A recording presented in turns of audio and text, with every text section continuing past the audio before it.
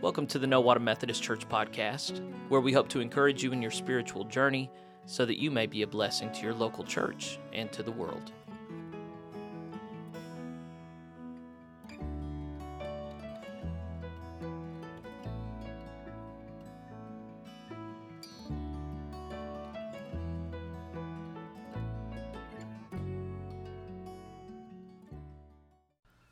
This is episode 22 of the second season of the No Water Methodist podcast. It doesn't feel like we've been doing it that long, but we have. I'm Jeffrey Rickman. I've been the pastor since we began this podcast, and it's a lot of fun to figure out how to, package, set this stuff up for the edification of anyone who joins us in this format. I really hope it's a beneficial thing to you and that God has blessed you through listening to the ministry of this church. And we're not really aiming to be a remarkable or special church in any way. We're just aiming to be a faithful, humble church. And it just pleases me a lot that's something that people still desire in the midst of our culture of novelty and excitement. This episode that we're presenting here now is from this last Sunday, where once again we reviewed the lectionary texts. And the primary topic that I addressed is how to walk this line between God seeming to loosen up some of the Old Testament strictures around purity law and guarding against the temptation to throw the baby out with the bathwater. How do we maintain righteousness such that we will hear those words, well done, good and faithful servant? So we live in a very permissive time where a lot of churches have been reluctant to maintain a biblical standard. How do we know what's just inexcusable in the life of believers? And we talked through that a good deal. Something else I wanted to ask people who listen to this to be mindful of is our nation is currently going through another spat around the abortion conversation. And I've been clear about where I land on that. But one of the things that I think is helpful for people to be thinking about is, if we are going to take a pro-life stance, then are we not obligated to be funding and sacrificing for ministries that are, in a real sense, improving the lives of vulnerable mothers? And so I've taken time this week to learn about pregnancy centers located around my church here in Nowata, and I'm seeing if the local paper will publish my thoughts on this and my recommendations for these four. Long and short of it is, all these pregnancy centers are worthy and wonderful. There are thousands around the United States that are funded by believers that want to minister to women in their distress and to their children, and for that care to go far past being born. So I just wanted to urge you to be in prayer with me that whether or not Roe v. Wade is reviewed or canceled and it goes back to the states to decide, that throughout the United States of America, believers give adequate care and attention to the care of vulnerable mothers and their children. Because God help us if we're willing to talk the talk but not walk the walk, So anyway, with that being said, let's just go ahead and spend the rest of our time reflecting on God's Word. Blessings. Remembered. We've been reading out of the King James. Let's go ahead and grab our Bibles and open up to Acts chapter 11. It's on page 1547 of your pew Bibles. Now, the only setup for this, Joe, were you doing this one? Okay, so Joe's going to come up and read from here. The only setup that we need for this, I believe, is an understanding of ancient Jewish, Second Temple Jewish purity code. Now, it's not the same thing as sinful versus non-sinful. The notion of pure or impure, clean or unclean. God, whenever he established the Jewish people as his own on Mount Sinai. Sarah Beth, were there copies of the scripture readings? No? Okay. All right. I thought you did it 20 minutes ago. It's too late now. So just chill out, worship with everybody else. Okay, so they had purity law. And a big part of that purity law was food. And that was a big separation between Jews and Gentiles. Jews ate pure food, kosher is the modern word for it, and then they avoided impure food, and there were a lot of meats. There were, and I'm embarrassed I can't recite a lot of the broad rules, but there were rules about if it has a cloven hoof, it has to have a cleaved hoof and chew the cud and something else. But if you combine these things, it's not okay. So cattle were okay, goats and rams were okay, lambs were okay, pigs were not okay, lizards were not okay, ostriches, no way, man, don't eat those. There were lots of different things you could and could not eat. And Jews were people who kept kosher, kept pure, kept holy, and they avoided the impure stuff. And Gentiles, they just felt sorry for because they were unclean and icky, and they ate gross stuff, like people who eat mountain oysters. You know, you just feel sorry for them, just eating icky food, right? I've had people in this church try and convince me to eat mountain oysters. I'm never going to do it. It's just not going to happen. But you and I can still go to heaven. So that was where the Jews and Gentiles were at, separated.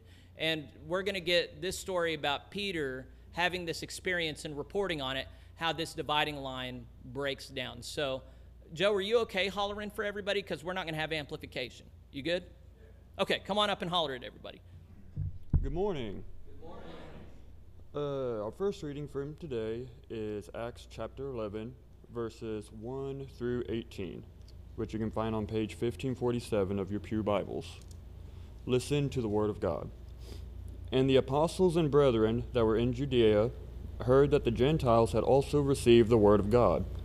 And when Peter was come up to Jerusalem, that they were of the circumcision contended with him, saying, Thou wentest in to men uncircumcised, and didst eat with them. But Peter rehearsed the matter from the beginning, and expounded it by order unto them, saying, I was in the city of Joppa praying, and in a trance I saw a vision, a certain vessel descend as it had been a great sheet let down from heaven by four corners, and it came even to me. Upon which, when I had fastened mine eyes, I considered, and saw 4-footed beasts of the earth, and wild beasts, and creeping things, and fowls of the air. And I heard a voice saying unto me, Arise, Peter, slay and eat. But I said, Not so, Lord, for nothing common or unclean hath at any time entered into my mouth. But the voice answered me again, saying, again from heaven, What God hath cleansed, that call not thou common. And this was done 3 times, and all were drawn up again into heaven. And behold, immediately there were 3 men already come unto the house where I was, sent from Caesarea unto me. And the Spirit bade me go with them, nothing doubting.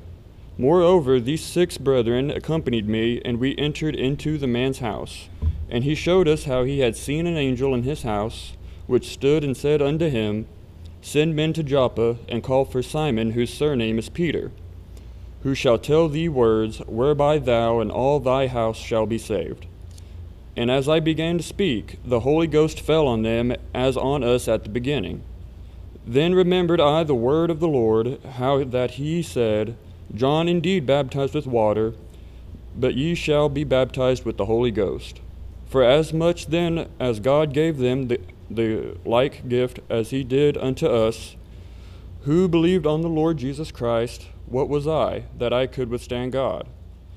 When they heard these things, they held their peace, and glorified God, saying, Then hath God also to the Gentiles granted repentance unto life. This is the word of the Lord.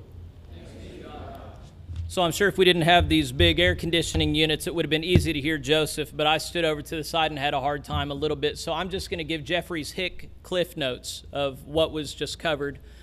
Peter was the head apostle, both during Jesus' lifetime and after he ascended into heaven. Peter was traveling around, having already received the power of the Holy Ghost, exorcising demons, healing people, when God told him through heavenly messengers to go to this Gentile's house. After having had this vision 3 times where there's like a sheet that comes down out of heaven and it has a bunch of unclean animals on it that he's not supposed to eat, and God says, go ahead and have a barbecue, buddy. And he says, no way, I've maintained my purity all my life. God says, do not call unclean what I've called clean. And the implication here is that God has changed his mind. In the Old Testament law, he did indeed say this food is unclean, but now he's saying it's clean. You can go visit with the Gentile. He goes and visits with the Gentile. What do you know? The Holy Ghost falls upon him, And Peter says, who am I to argue with the Holy Ghost? I know what Jewish purity law says, but God has clearly changed the deal. This man needs to be baptized into the church. And the rest, as they say, is history. Christianity started off as a Jewish faith. It was the fulfillment of the Jewish Messiah. They assumed that Gentiles wouldn't even know how to receive the foretold Messiah because they didn't even have those prophecies. They didn't even necessarily have that yearning so far as the Jews knew. Little did they know that the Holy Spirit had other plans and would be redeeming people of all ages, nations, and races throughout the world. It's an amazing, wonderful thing, and it became a majority Gentile faith. If you've ever looked, though, into Messianic Judaism, there are still what would be, they don't like being called it, Jews for Jesus. It's not something that is divided today. There are still those under the covenant of Moses who then also enter the covenant of Jesus. A lot of the New Testament is spent arguing that you do not need to be circumcised. You do not need to come into the first covenant to enter into the covenant with Jesus. And that's the tradition that we follow, and guess what? We're right. But anyway, we love people who disagree. The main thing is Jesus. But the thing is that I wanted to point to today is the logic that Peter used here and how dangerous and problematic it is. And now, dangerous and problematic. Just because something is dangerous and problematic, does that mean it's wrong? Absolutely not. Lots of people could make the case easily that Jesus was dangerous and problematic. And depending on where you stand, he definitely was and is. So just because something's dangerous and problematic doesn't mean it's wrong. It does mean, though, that you need to be careful when you approach. So here's the logic that Peter has. This thing God has said is bad, yet God, through a special revelation, says it's good. And there is fruit and evidence that it's good, so I'm going to receive that even though God hath said it's bad, now it's okay. Now, this is a form of logic that's used throughout the Christian West today. There are a lot of churches that look and they see things that in the Bible are spelled flat out as wrong and bad. They do not please the Lord, but they say, look, we see people who do this, and they clearly display the gifts and graces of the Spirit. Who are we to stand in God's way? Those parts of the Bible are wrong. Those parts of the Bible, maybe they were true at one point, but they're not true anymore. And someone might say to them, well, you can't change God's word. And they would look to this portion right here and say, God changed his word and showed Peter that Gentiles could now receive the kingdom. It was very clear before they couldn't. Now it's saying they could. If God changed here, why wouldn't he change here? And that is a very difficult argument to have. There are people having that argument all over the country, all over the world, all over the West right now, with a lot of people looking at the Bible like it's a trajectory. God started off very harsh, and then in the New Testament, things are still pretty harsh, but he loosened up, and now we get to be really loosey-goosey today. We get to dismiss it all, and it's all grace, and it's all mercy, and it's all love. There is no judgment. So a lot of that started with this. Now, was Peter wrong? No, Peter was not wrong. Was it wrong to remove dietary law? No, it was not. This is a revelation from God. It's told that way in the Bible. It is. But y'all know what the slippery slope argument is? We've got this standard, but if we compromise here, well, there's a slippery slope, and we're just going to end up down here in the gutter. And it's considered a logical fallacy. But even so, I notice that anytime the slippery slope happens, we almost always find our way at the end point. How do we avoid this end point where all standards are jettisoned and there is no judgment, there's only grace, there's only mercy? That's the $10 million question right now. And I think I'm gonna wager something when we get to the Revelation reading. But I wanted to highlight here and now that this is what Peter does. I don't know why I confuse that. This is what happens with Peter, and there is a reason why we find ourselves so tempted to jettison things that are said in the Bible that are harsh and judgmental and establish a standard. Now, before we go on, I did want us to remind ourselves, what did Jesus say about the Old Testament law and about whether or not he canceled it out? Does anybody remember in the Sermon on the Mount? Just give me a phrase and I'll complete it for you.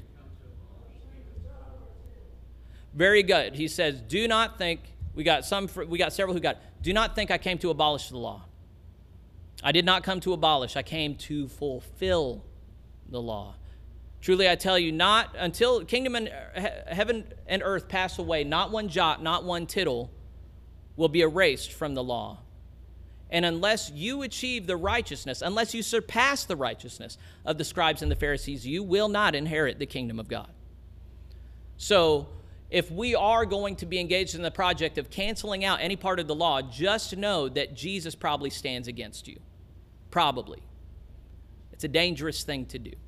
So with that in mind, I want to just put it down. I want to pick this back up when we get to the Revelation reading. And in the meantime, let's praise God a little bit more. Let's sing about God's love. Number 384, love divine, all loves excelling. Let's do Psalm 148. It's on page 861 of your hymnals.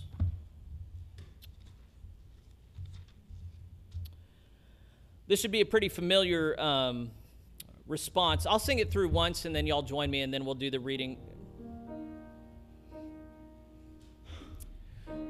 Oh, okay. No, let me do it a cappella, and then you join second. Okay. So, let all things their Creator bless. Alleluia, alleluia, alleluia. All right, let's sing that together. Let all things their Creator bless. Alleluia, alleluia, alleluia.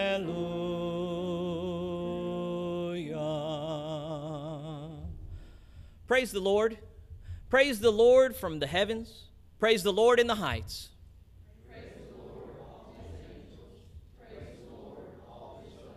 Praise the Lord, sun and moon. Praise the Lord, all shining stars.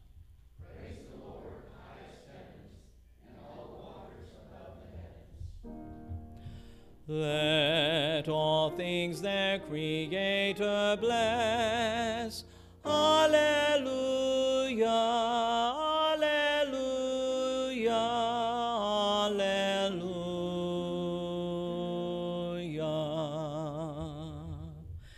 Let them praise the name of the Lord, who commanded and they were created. Who established them forever and ever, and fixed their bounds which cannot be passed. Praise the Lord from the earth, sea monsters and all deeps. Fire and hail, snow and smoke, stormy wind fulfilling God's command. Let all things their Creator bless. Alleluia, alleluia, alleluia.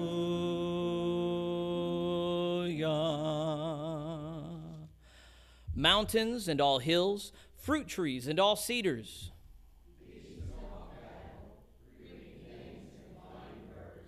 Kings of the earth and all peoples, princes and all rulers of the earth.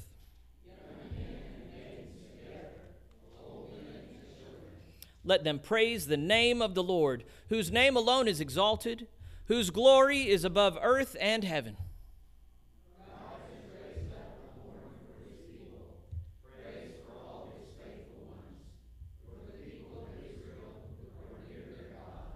Praise the Lord.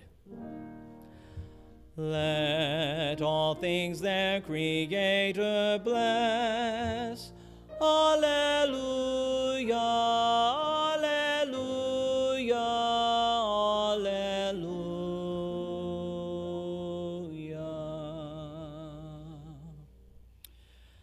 As a child and young man, and even a big part of my adult life, I found psalms like this very boring because it's quite repetitive, is it not? What's the refrain? What's the thing it's saying over and over and over? Praise the Lord. Gee, do you think it's important to praise the Lord? See, I've noticed, I think I'm pretty smart, but I'm not. I'm not a smart man. I'm a pretty typical man. The typical person is not that smart. Maybe you're smarter than me. However, have you ever noticed most people who are in Christ get distracted with many things? And they think life is about having kids or getting married or making money or being secure. What's the purpose of life? Praising the Lord. And that's the refrain you find not just in this psalm, but throughout the Bible. The purpose of your life is to praise the Lord. I had a moment this week. I was mean. I was one of those judgmental preachers, and I had a hard time knowing to feel good about it or not. I was in line over at the grocery store, and there was a lady that belonged to the other church. I haven't seen her for some time. She came up and clapped me on the back and said, "I know I haven't been around for a while, Pastor." I said, "I know, I've missed you. We've missed you." And she said, "Well, I've just been working a lot, but I should be able to give an hour to the Lord." And I said the judgmental thing. I said, "Yeah, if your life is so busy that you can't give an hour to the Lord, then you're doing something wrong." Isn't that mean? Roberta says no. But I wondered what that cashier thought. Cashier, I'm not French. Wondered what that cashier thought. I wondered what that cashier thought. I said it again. I wondered what that cashier thought. Oh, that judgmental pastor thinks that he is doing the most important thing and everybody just needs to sacrifice their time for him. Not talking about me. Praising the Lord in the communion of saints is what we were built for. That you and I are praising machines. We are worshiping organisms. We were created for that very task. If we are not doing it a bare minimum once a week for an hour, we're doing something wrong. You're doing something wrong. If your family life, if your professional life, if your sleep schedule, if those things do not afford you worshiping God for at least an hour a week, really it should be all day, every day. That's what you're created to do. If you can't even do an hour a week, you're doing something wrong. You're living wrong. Get it together. That's about the most refined sermon I have on this. I know you're used to something a little more nuanced, but there's right and wrong sometimes, good and bad, black and white. If you're not worshiping the Lord, you're doing something wrong. There's a lot of people say, "I love Jesus, I don't have time or energy," or things don't just add up. It's a cop-out. You can do it. You should do it. The expectation is that you do. If you're not, you're doing it wrong. I've said it 40 times now. Let's move on. All right. Let's go to our Revelation reading. And I told you we were going to come back to this idea of, are there any standards that maintain in God's law after Peter's experience of God breaking down one expectation? So David's going to read to us these 8 verses from Revelation 21. Pray for him. He's going to be competing against heavy machinery. But thank you, brother. Good morning. Good morning. When I woke up this morning, I remembered something that I'd said in the past, that on Sunday morning when I get up, if somebody asks what I'm doing, I don't say I have to go to church. Instead, I say I get to go to church. Yes. And I'm thankful that every day. Yes. Today's third reading is from the book of Revelation, chapter 21, verses 1 through 8, which can be found on page 1747 of your Pew Bible. Please listen to the word of God. "And I saw a new heaven and a new earth, for the first heaven and the first earth were passed away, and there was no more sea. And I, John, saw the holy city, New Jerusalem, coming down from God out of heaven, prepared as a bride adorned for her husband. And I heard a great voice out of heaven saying, Behold, the tabernacle of God is with men, and he will dwell with them.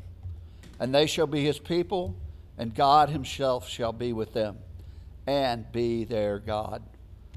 And God shall wipe away all tears from their eyes, and there shall be no more death, neither sorrow, nor crying, neither shall there be any more pain, for the former things are passed away. And he that sat upon the throne said, Behold, I make all things new. And he said unto me, Write, for these words are true and faithful. And he said unto me, It is done. I am Alpha and Omega, the beginning and the end. I will give unto him that is athirst of the fountain of the water of life freely. He then overcometh shall inherit all things, and I will be his God, and he shall be my son. But the fearful and unbelieving, and the abominable, and murderers, and whoremongers, and sorcerers, and idolaters, and all liars shall have their part in the lake which burneth with fire and brimstone, which is the second death. This is the word of the Lord. Thanks be to God. David had the voice for that. You can tell he's a teacher competing against all the teenage voices in the classroom. I guess we're lucky you didn't use your teacher tone on us. Thank you, brother. So this reading from Revelation, it's mostly a wonderful, comforting reading, is it not? There's a new heaven and a new earth. The new Jerusalem comes down as a bride adorned for her husband. God has purified the creation. It says there is no more sea. The notion there is that ancient peoples saw the sea as a place of comfort, disorder, and death. So God has ended all, did I say comfort? I meant chaos. Chaos, disorder, and death. God ends all chaos. It's a realm now of order and peace and perfection. There is no suffering. There's no sorrowing, sighing. There's no crying. God wipes away every tear from their eyes. Is God not most gracious? Is not God so good?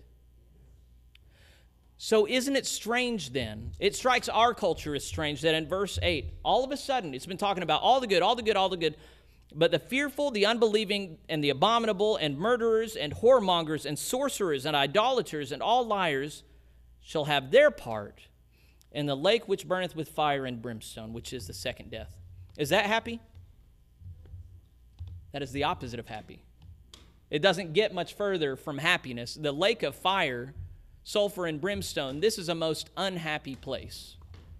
We're led along this happy, happy path, and then just in case you get too carried away, oh, all these people are not going to be welcome here. Why does it do this? Other than it's true.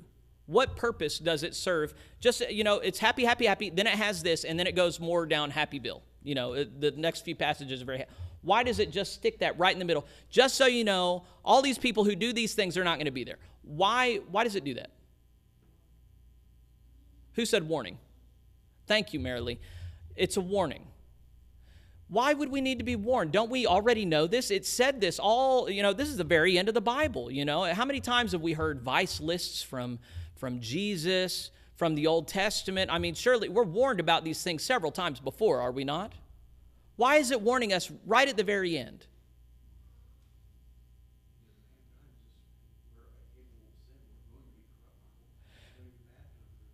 So Johnny's saying, we're mankind, we're corruptible. What I'm going to put needle in there is, even though we've heard it 100 times, that doesn't mean we're not going to try and needle out of it the 101st. God is making clear all the way through. He's punctuating. It's the grand theme of the Bible is God is gracious. God is merciful. His love is everlasting. He is so merciful for thousands of generations. But listen, don't get too carried away with that. There will be a judgment. There have always been Christians of every generation that want to get carried away with how gracious and merciful and loving God is, to the point where they really don't believe that God is going to pull the trigger on this judgment thing. They really don't think he has it in him. They think he's so gracious and loving that's going to cancel out his judgment. And the consistent biblical witness is, no, God is perfect, and he perfectly balances grace and judgment.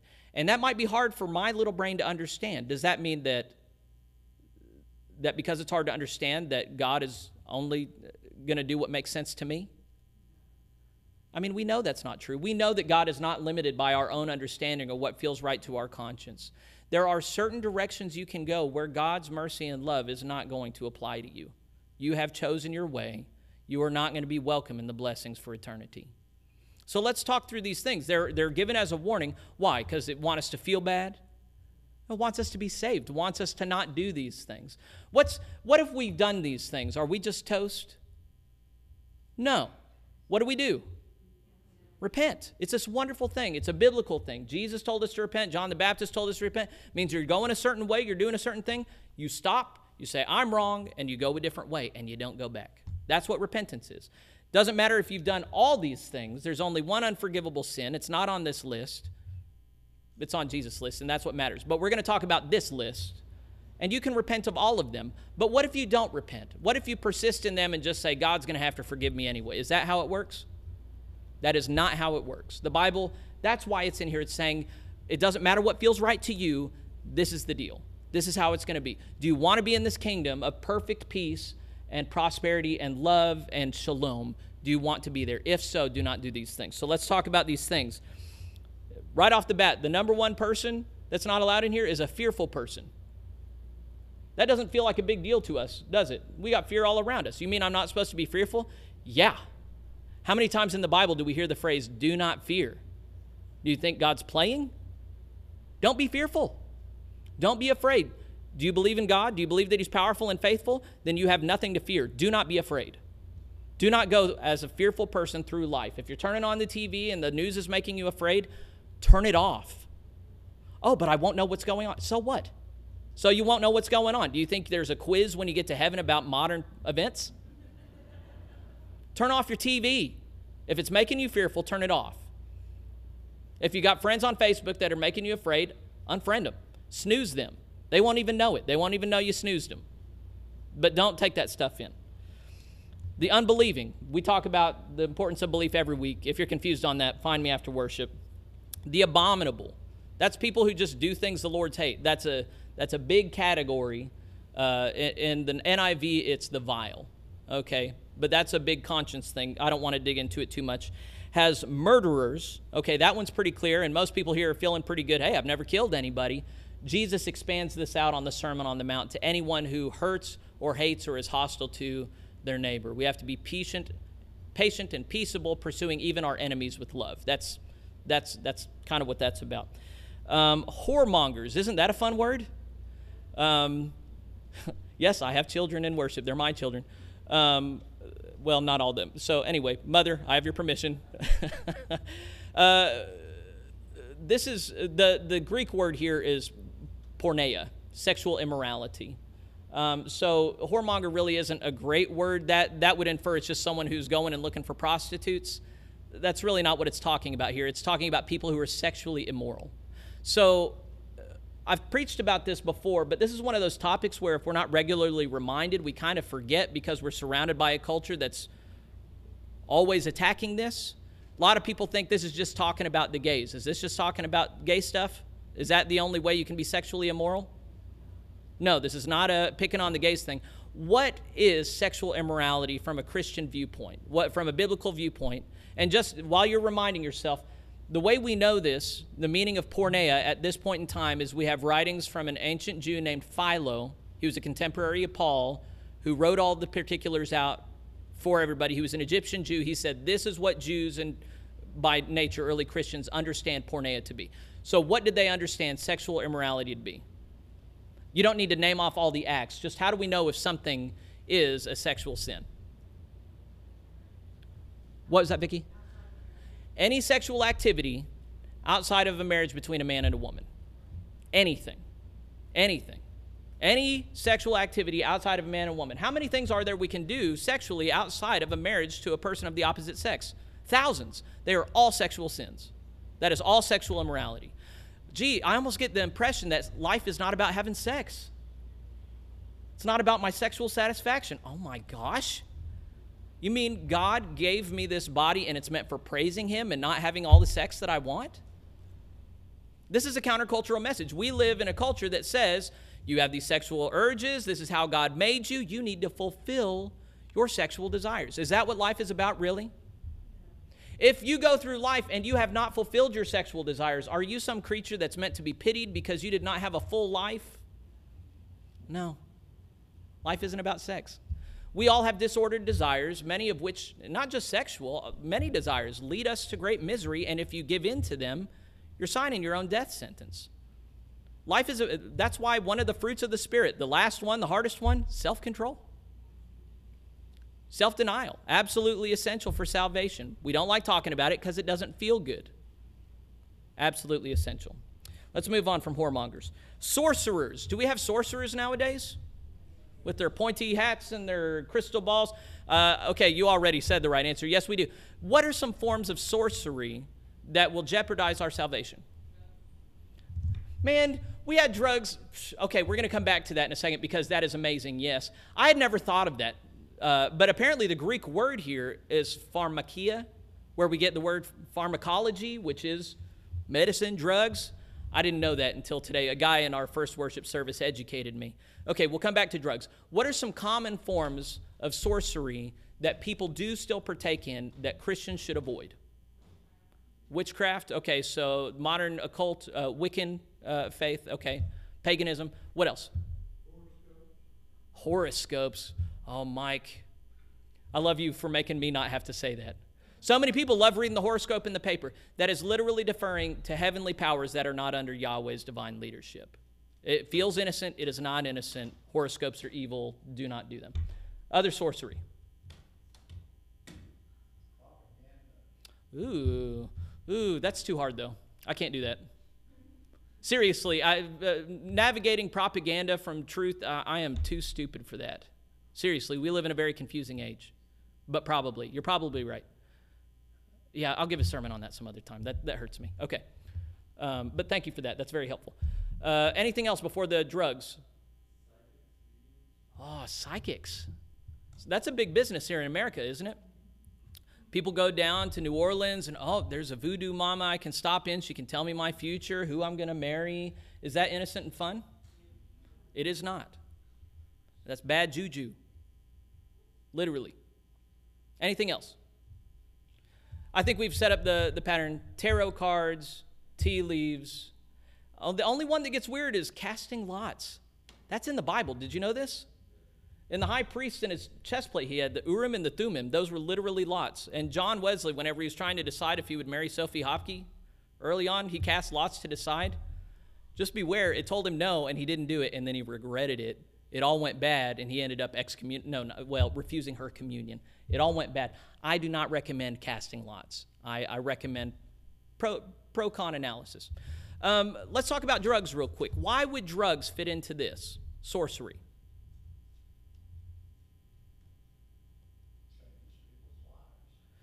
It does, but okay.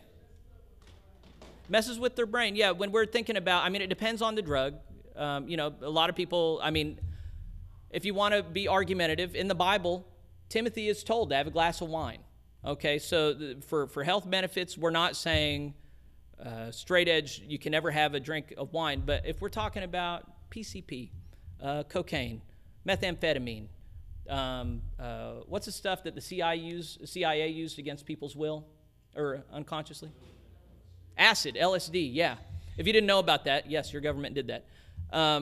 All this stuff alters your brain. And then when people experience things in an altered state of mind, are they always just imaginations? A lot of times they're real. The problem is not that they are false. The problem is that they are not ready. Jordan Peterson is not a believer, but one of the things that he says, he's a modern thinker, he says, beware of unearned wisdom. Beware of unearned wisdom. That's why if you don't read your Bible, you are in big trouble. Because the only way to gather Christian wisdom, it's not by listening to 1,000 sermons, it's by reading your Bible yourself and allowing God to give you his wisdom that way. Now, drugs are cheating. They're cheating. They're hopping to the end of the line, getting that eternal wisdom there, but you're going without the Holy Spirit as your guide, and you're going without building the muscle tissue that you need. And that pretty much guarantees that you're going to process it wrongly. When you think about it, think about Adam and Eve in the Garden of Eden. They had that tree of the knowledge of good and evil, right? Did God intend that humans would stay ignorant of good and evil forever, just stay stupid? Is that what God wanted us? Probably not. I think it's safe to assume God was going to give Adam and Eve that knowledge, but on his terms. And what that tree was a temptation to do it on our terms, to get that knowledge on our terms, in our way. And so Adam and Eve did that sin that people today do with drugs where I want to relax. Okay, so instead of going running or doing some push-ups or doing some meditation, I'm just going to drink a few beers. Oh, I want to work really hard, so instead of building up the self-discipline to study for days and days, I'm just going to take an Adderall. That was really common in my college years. They would take drugs to help them concentrate better. It's cheating, it's wrong, and it is probably a form of sorcery. Don't do it. Now, someone might think, hey, this is like a middle-aged crowd here. Surely none of them is doing drugs, right? We live in the most chemical-dependent time on earth ever. There are so many pharmaceuticals in our groundwater that when it leaches back out into nature, it warps everything. We are doing way too many drugs as a society, and not just illicit ones. My mother, who is in her early 60s, went to the doctor and he said, how many medications are you on? She said, none. He said, that doesn't happen anymore. Almost everybody is on medications nowadays. And some of them are needed. Some of them are helpful. But a lot of them aren't. And it's a problem when we don't know how to function without artificial interception of our neurons and chemistry in our brains. So I know we started off with, oh, those illicit meth users, oh, they're so bad. No, this culturally spills out in a lot of directions, and we are not pure. We should purify ourselves. Okay, let's move on. sorcerers, idolaters. Idolatry is establishing anything is more important than God in your life. So assess where your time, energy, money, resources are going. If anything goes to more than God, you're an idolater. Don't do that. All liars, that's the last one. And that sounds easy, but it's really hard to not lie. It's very difficult. Don't do it. If you do, you won't be welcome in God's kingdom. Does all this sound like I preached the Bible today? Okay, if I messed up on anything, you can catch me after worship. I will repent and apologize from the pulpit. Next week, I've done it before, I will do it again. Just because I said it doesn't make it true. However, I have done my best to reflect the scriptural knowledge contained here. We've already reached 12:03. We have a 12:30 presentation. I don't think we have time to read our next reading. I think we need to close on a closing hymn and just be done with worship for today. We've covered a lot. So we've got Hail the Day That Sees Him Rise versus Standing on the Promises. I think we know Standing on the Promises a little better. I say we end on a good note. Are y'all okay to stand up and sing with me? Okay, let's stand and sing number 374, Standing on the Promises.